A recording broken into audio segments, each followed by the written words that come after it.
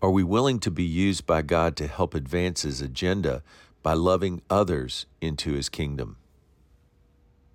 Top of the morning to you. When we consider who we are in Christ with the mind of love and a firm determination to get to know God more fully, and we read God's Word, we see how several thousand years ago God was diligently at work to make His plan of salvation come forth by using the lineage, or by securing the lineage of our Savior through Abraham. Verse 1, Abraham was old and needed a wife for his son Isaac, only the wife couldn't come from the Canaanites among whom he had settled. Verse 3, so Abraham had his eldest servant Eleazar he sent him on a mission to his father's country to find Isaac a wife. In fact, he made Eleazar promise he would not take his son to the land of his father. He must bring her to Isaac. Verse 7.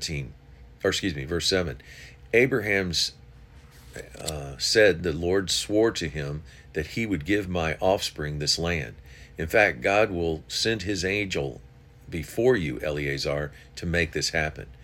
This servant was very shaky with this request. Verse 8, what if the woman will not go with me?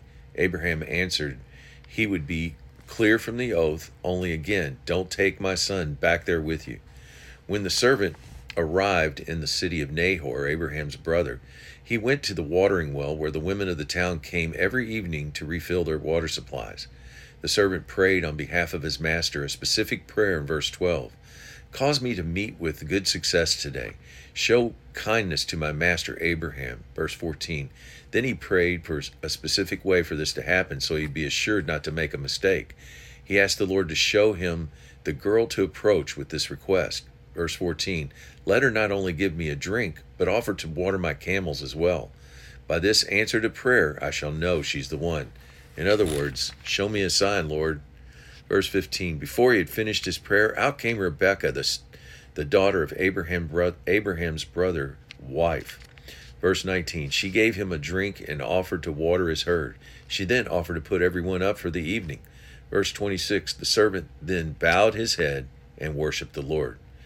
This girl's family agreed with the plan and confirmed that this was something Rebekah wanted. She had agreed. Then they blessed her in verse 60. The servant took her to Isaac, verse 67. He loved her and married her. God blessed them with 2 kids, Esau and Jacob. And Jacob continued the lineage of our Lord, faithfully fulfilling God's plan of redemption. Words of encouragement. Isn't it encouraging to know our God is the same as the one who worked throughout man's history to ensure our Lord would come from the proper lineage? He is a God of details and blesses all who are part of his master plan. The only difference is, instead of working through Abraham, he works through us to help expand his kingdom here on earth as it is in heaven. We just need to be willing vessels he can work through.